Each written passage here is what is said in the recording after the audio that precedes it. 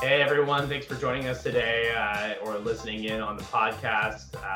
Drew Noel here, head of GTM operations advisory at Kudu. Stoked to have you all with us and interviewing Ben Pollack from ChartHop, head of growth over there. Super excited to have you with us, Ben. Welcome to Mops Confessions. Drew, it is a pleasure to be here. Thank y'all for having me. Yeah, absolutely. Fantastic. We've definitely got the bi-coastal action today. I'm out here on the West Coast.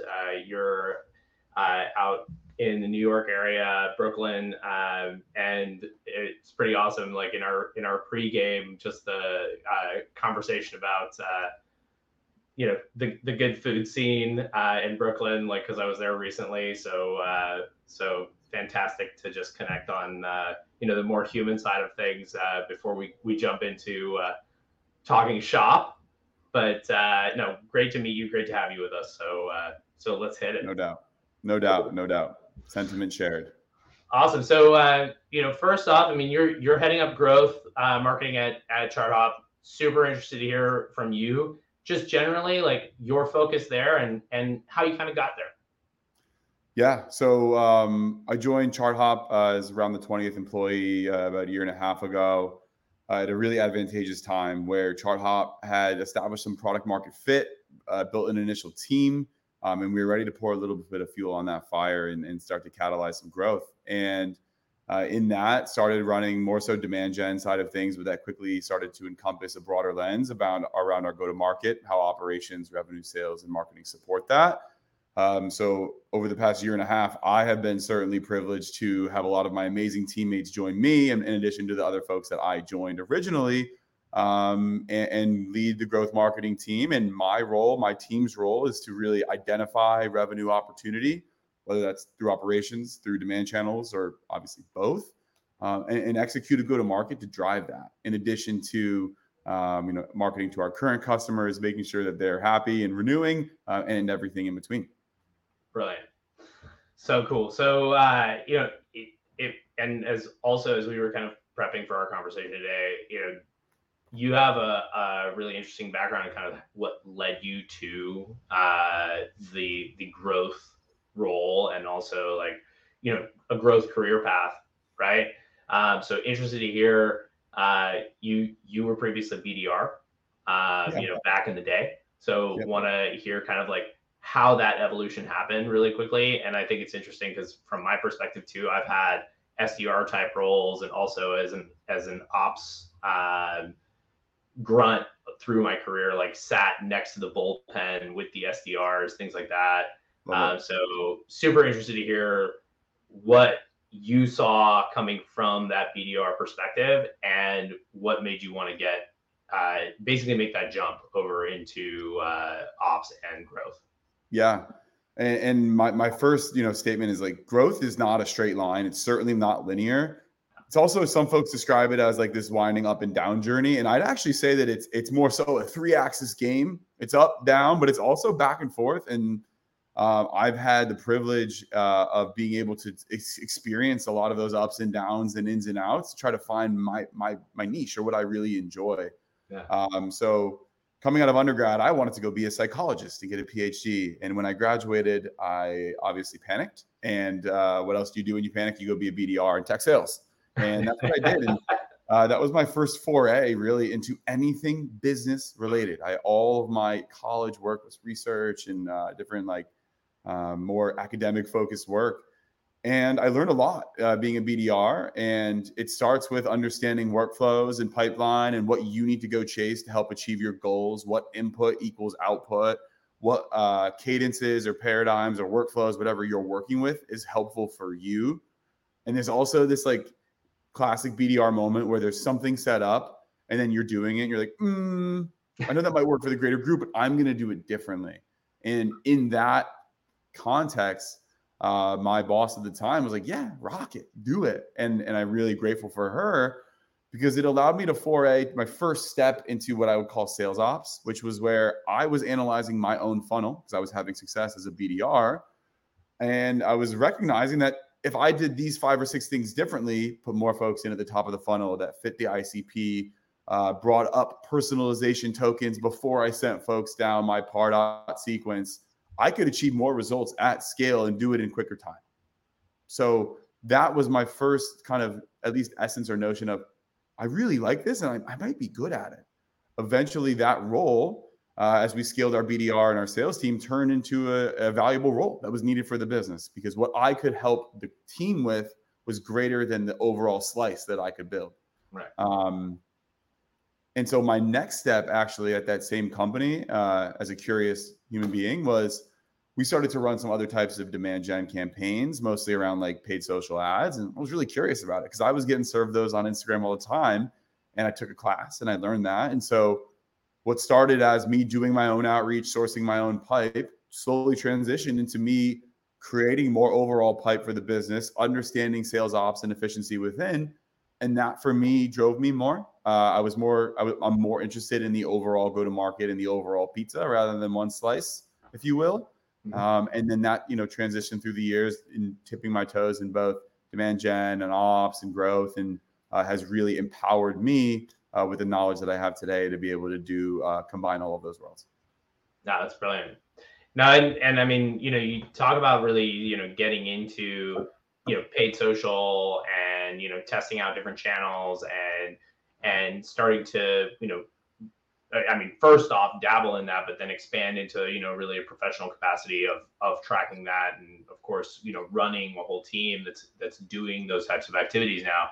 I mean, super interesting. And I think it's something that maybe we sometimes in the regular marketing operations space, especially if you're like, a systems person, maybe, or you're, we were talking about I was talking about this with another customer of Mankudu today, and it was this aspect of combination of process, systems, or data, right? And that's really where like ops people have a tendency to kind of be super strong on like one or two of those, but not necessarily all three.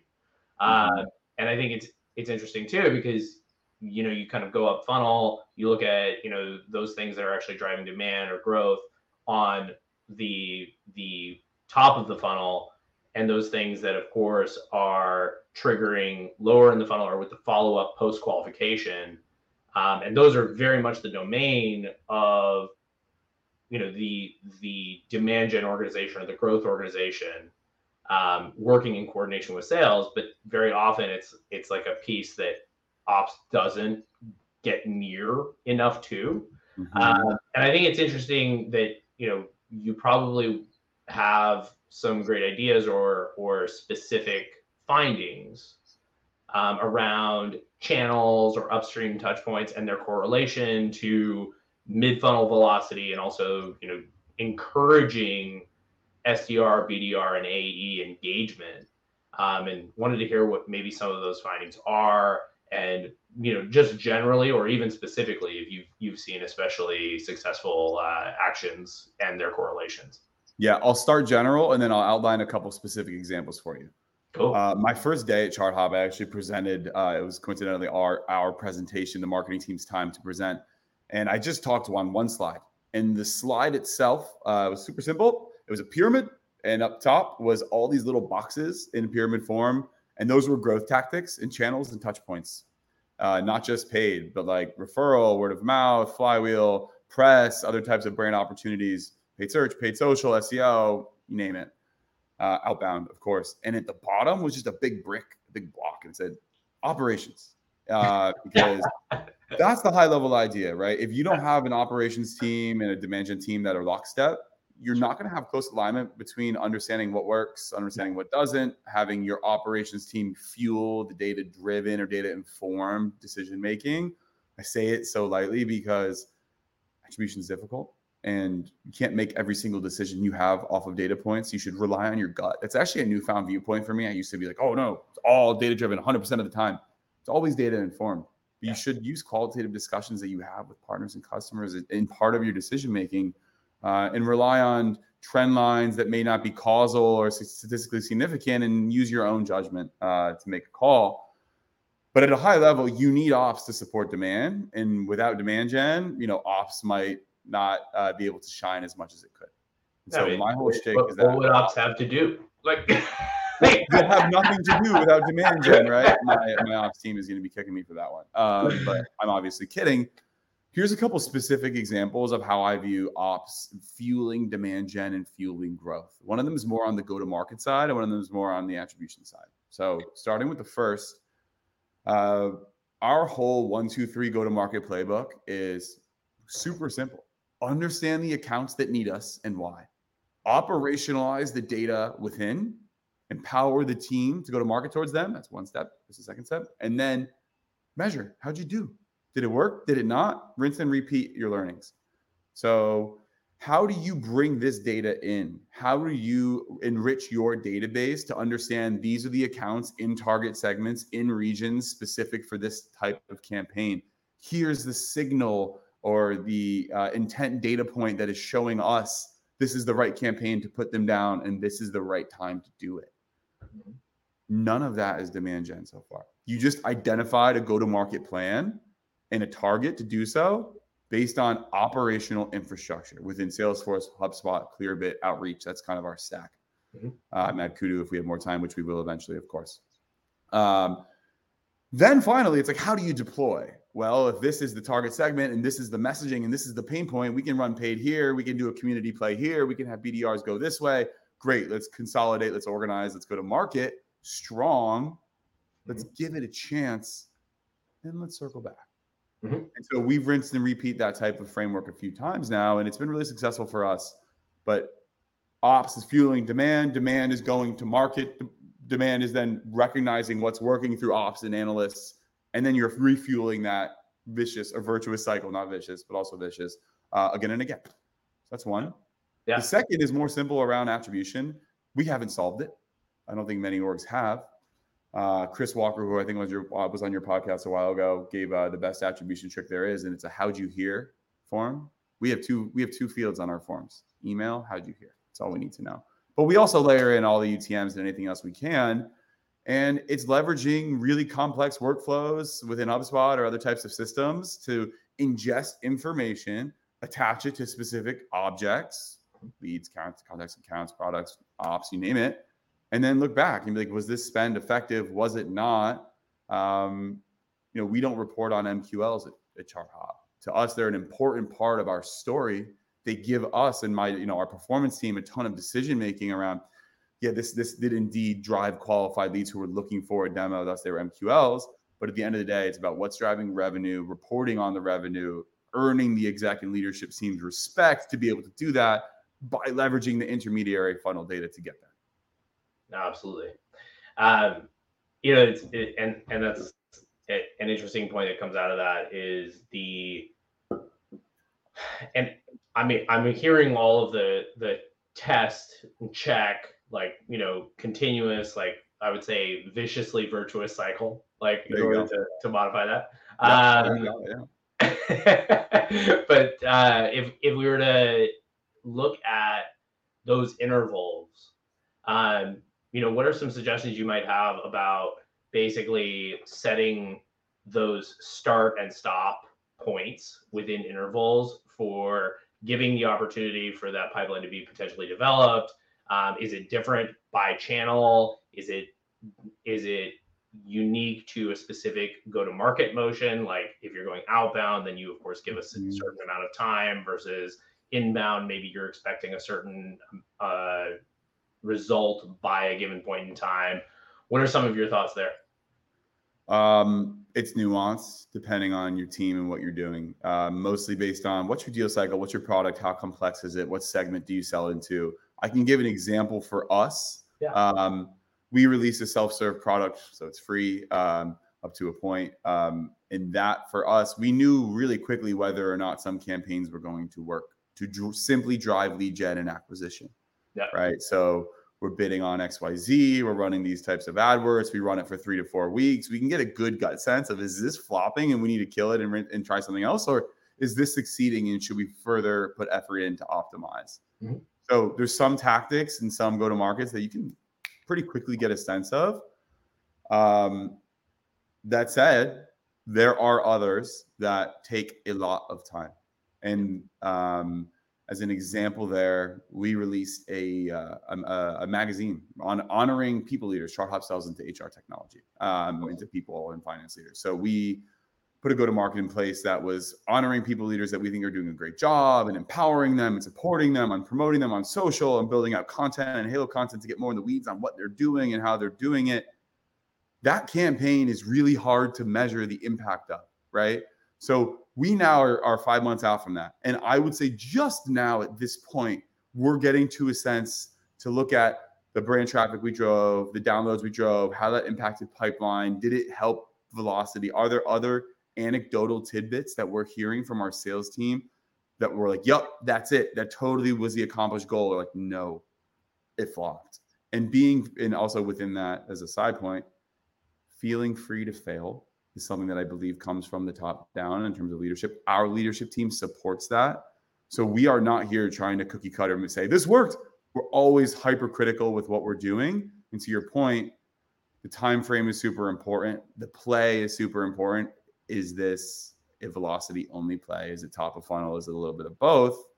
Another example for us would be on the field side.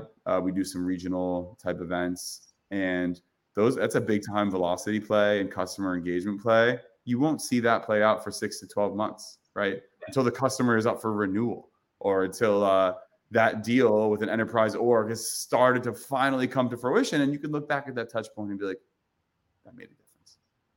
So it depends on the channel, the tactic, the segment, and you should obviously measure accordingly. Yeah, absolutely. That point, and this was something we touched on in our preliminary conversation too, is the interesting aspect, and I think this goes to applying real world approach to the data that you might have. It also speaks to the point that Chris makes around like attribution models being kind of potentially broken if they're completely applied in a rote fashion. Mm-hmm. The biggest thing is that of course you're spending money on certain actions that are going to generate goodwill, that are going to really enforce your brand position within the marketplace, that are going to strengthen your overall experience for the customer. And for that to kind of be thrown out because it doesn't necessarily directly convert into a dollar value, even though it has maybe softer impacts on velocity within the pipeline, or just you could say like the grease on the wheels as things kind of move through like final deal negotiation, legal, things like that to actually get things closed in deals. Mm-hmm. I think that those points can very often be overlooked. And I mean, to what we were discussing, I think that extends to, as we kind of head into a bit of a market downturn, do we see growth marketers, being forced into a position where they have to cut budgets on maybe, a more brand centric strategy? And really, does that end up impacting them negatively in the long run? Whether we come out of that, regardless of when we actually come out of that trough, it's like, are they going to end up being like maybe like second rung, third rung? They're down the marketing ladder, right? So yeah, super interested to hear your thoughts there. Yes and yes. I think, and obviously it depends on the company's status, what you're trying to do, where your burn is, what your goals are. Like, putting all that aside, I think that's such a foolish sacrifice. You need to be wise about your investments. Maybe you take a few less big swings on bets that you thought might work and you rely a little bit more on what's tried and true.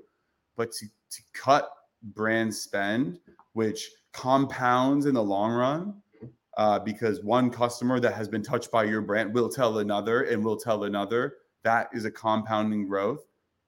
So if you had X spend here on more lead gen focused stuff and about the other half on brand, and you only cut brand, you might still be able to maintain short-term pipeline, but you'll get to a point 6 to 12 months from now where you've lost your juice.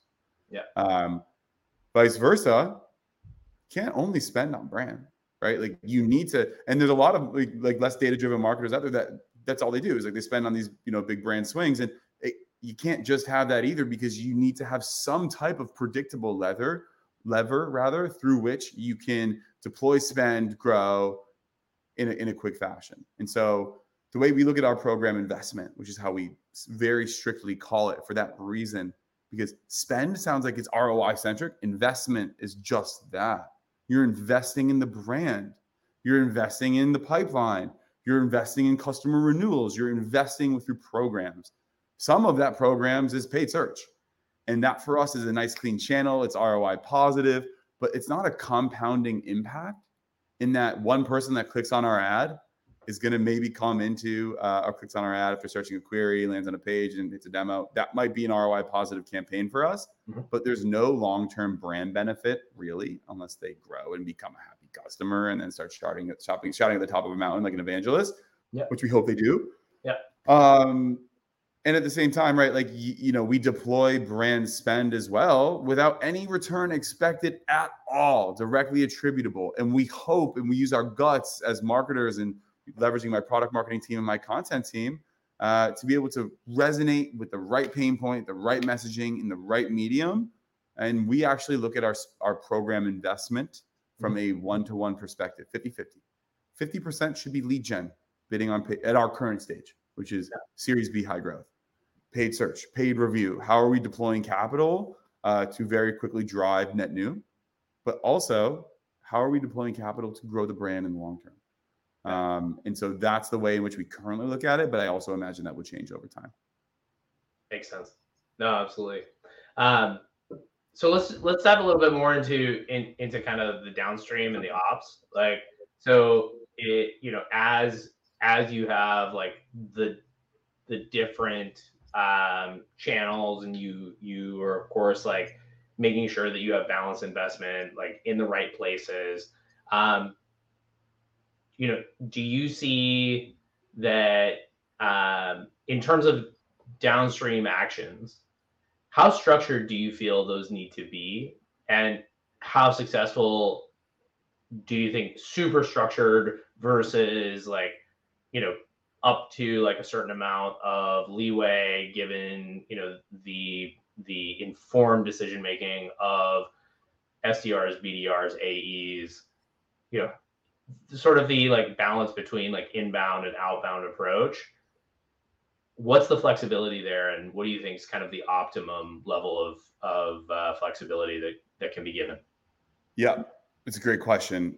As a BDR, I've done both the tried and true high velocity, let's go get it at scale, nothing all automatic, but also the other, like, this is going to have high return, but it's so manual and it's cumbersome. And I think we've struck a really nice balance on the medium.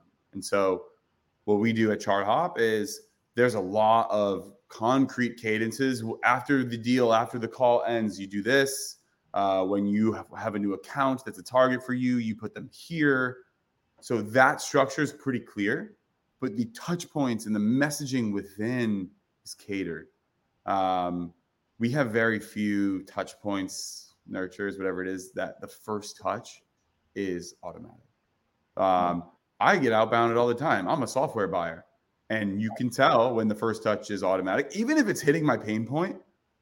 If it's not catered to me, particularly post demo, I'm out, right? But if it is catered to me and you still hit on my pain points, then I'm with it. And from there, the automation can be the follow-ups can be automated, and that's cool, right? Like, hey, checking back in. I was wondering if you wanted to hyperlink calendar here to find time with me, right? Those touch points can be automated, but only if the first one is indeed hitting it nicely. So as another example, we have a nurture sequence post demo that we put folks in if they're kind of ghosting us a bit. Some of those touch points are automated, but the BDR, the AE, takes the time to be careful about who they're putting in that.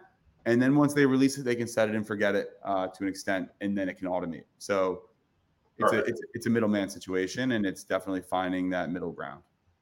Yeah, no, absolutely. It is interesting, isn't it? Like how many automated like first touches you get on the follow up, and you're just like, whatever. Like I actually even as a marketer with this in mind, I actually have put things on my LinkedIn profile that if you go to my LinkedIn profile and just read it, like you will actually, and you speak to a couple of those things, you're almost 100% guaranteed to get at least a forward to the right person or a response. Mhm. So Yep. it's Even like, if I'm not like, interested, hey, here's the keys.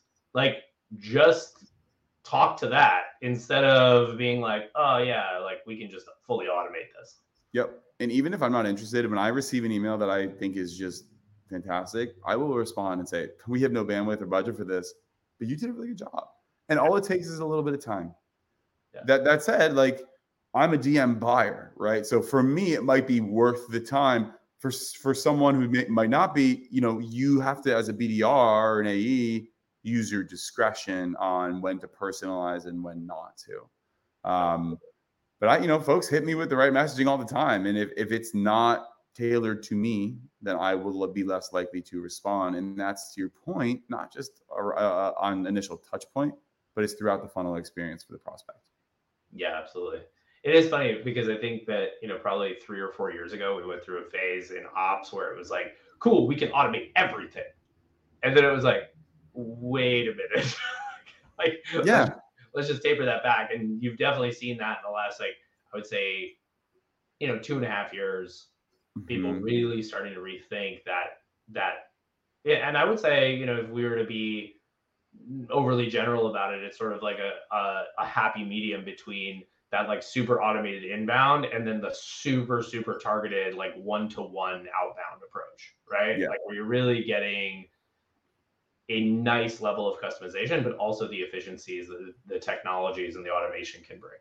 Yeah. I also like, for what it's worth, I hate the binary breakdown of inbound versus outbound go to markets. Like that, Yeah. like that to me is it like the archaic way of thinking about it, where you have a BDR team and maybe a field sales team that goes and tries to sling some enterprise deals by reaching out and taking folks to dinner, but then you have a different team that's only focused on inbound and the goals are completely separate.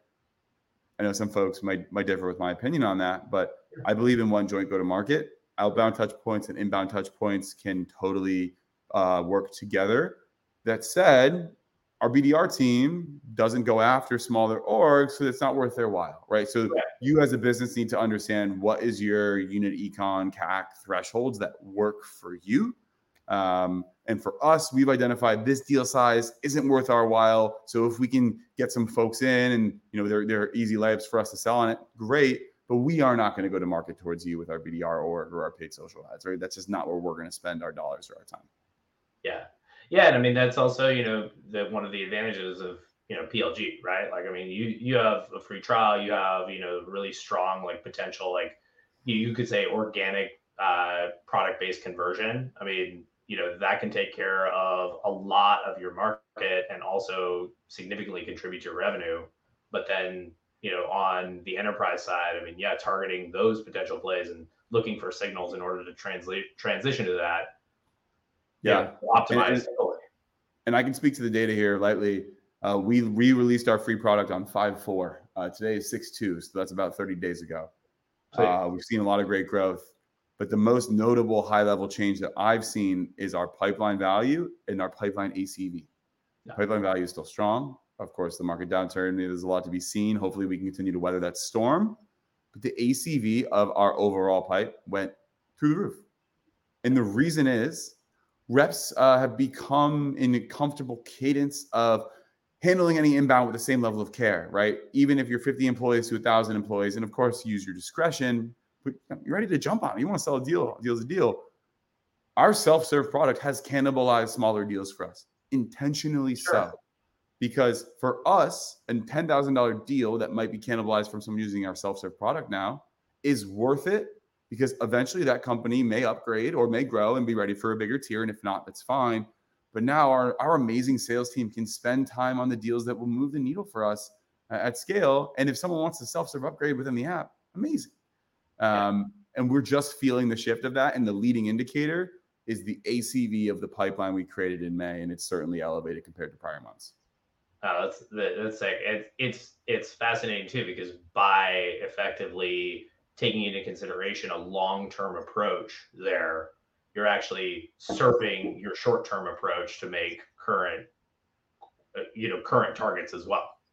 Yep. It's just like full efficiency, which is awesome. Yep.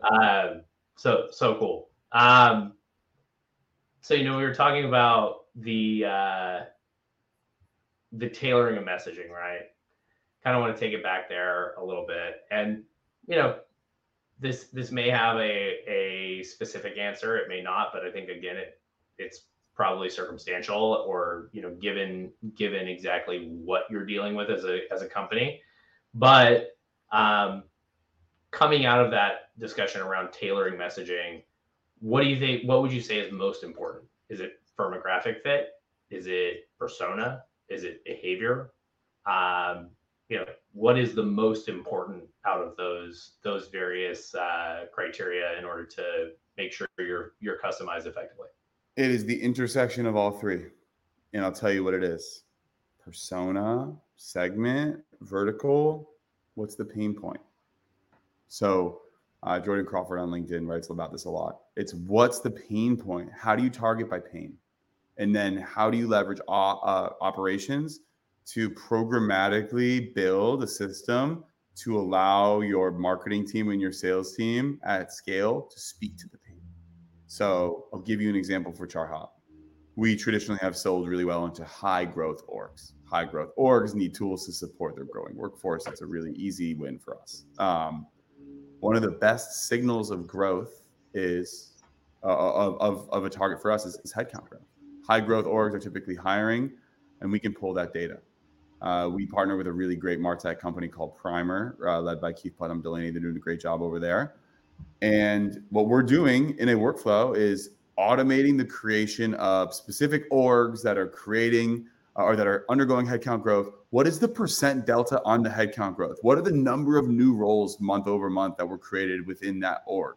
Right? Push that into Salesforce. What location are they in? What segment are they in? Okay, enrich from Clearbait. What vertical are they in? Great. You now, as a BDR, have a list of headcount, percentages, numbers, titles, emails, locations, segment, all this stuff. All of that pain point. What's the pain? Based on this segment, it's probably here. Lower down market might be a little bit like, get out of spreadsheets. Up market, be like, consolidate your systems. Gosh, you're 900 person org, you're running IT, you're having trouble. And talk about personalization of messaging. That token, and this is again, all operations, leads this go to market. That token of the number of new roles is pushed into the sequence, right? So the BDR is waking up and QAing a manual email, but it's all automated with the tokens, the play, the pain, the persona, and that type of playbook is that rinse and repeat endeavor through which target the pain point based on all the params you described, rinse and repeat, see if it worked, see if it didn't, and go it again. Yeah. No, very, very, very cool. I think, the next point is like, as you're doing this analysis, what have you found as the most nimble ways or the flexible ways in which you're able to manage budgets and allocation there? It's a good question. I think the first thing that you need to do is to make sure you've chopped off enough budget that you think you need to accomplish your goals. Because once you have the budget, if your leader trusts you, it's on you to deploy it in the right channels and mediums. And it's not just spend or investment, it's also time of your team. But if you don't have the initial scope, it's really hard to go and ask.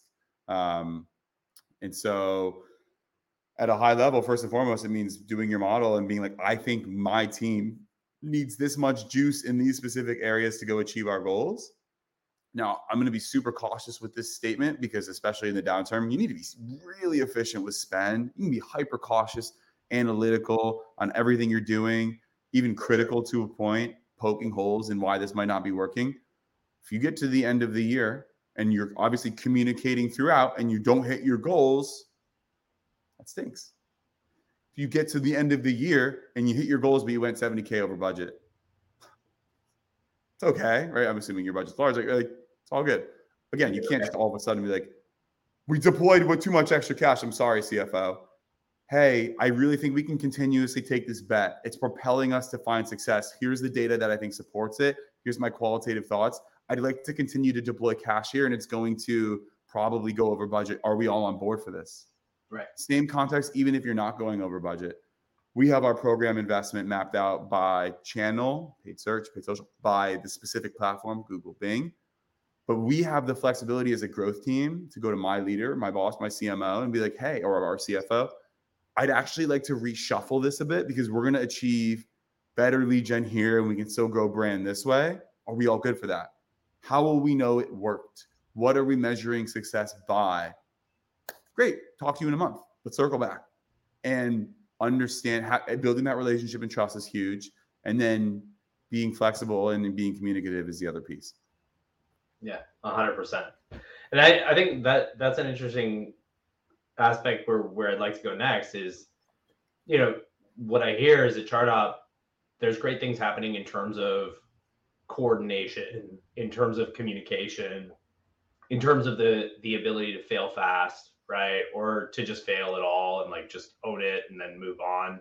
And I think that, the ability to communicate between, the C-level leadership across the board there, and then also like interdepartmentally sounds fantastic. So really interested, like, and this is a question that I think is an ongoing debate within the MOP space overall, but it's like sales ops, revenue ops, marketing ops, is that all one and the same? Is it separate? Should it be consolidated to some degree? Should it be part of the go-to-market orgs, or should it be back office in terms of the operations function? As I mean, many of us, our intended career paths are in the direction of VP, C-level marketing and operations roles, or sales roles.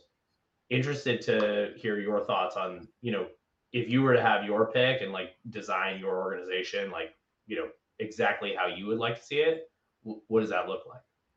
Definitely separate, but definitely lockstep.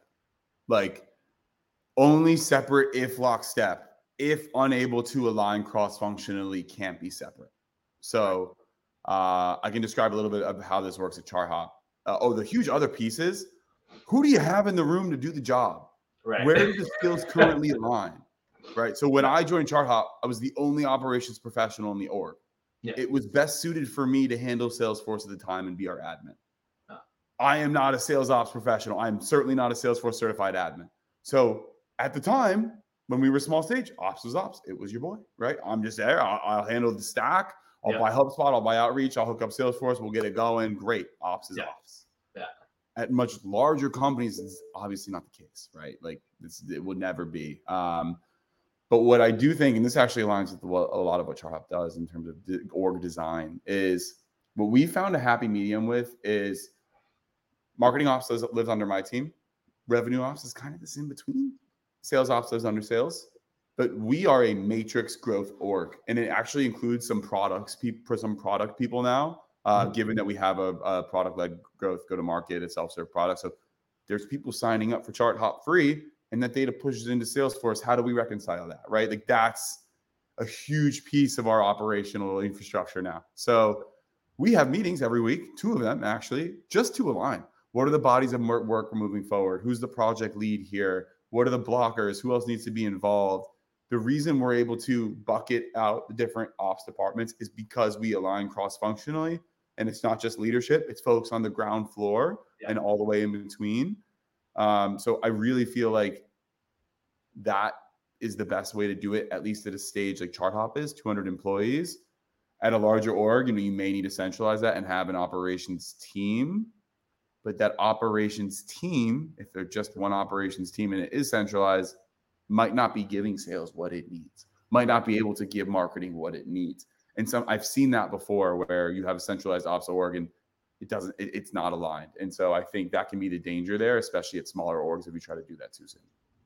Yeah, absolutely. And I mean, the worst case scenario is when the operations team literally just becomes an order taking entity and sort of a project management entity where it's like, well, no, this is priority, or this is what we're currently tasked with. And they're not necessarily thinking about the service level or the direct impact to the organization overall. They're just looking at like, yep, check the box, we did the work, like that's done now. Instead Yeah. of, okay, how are we actually facilitating the go-to-market motion, which Yeah.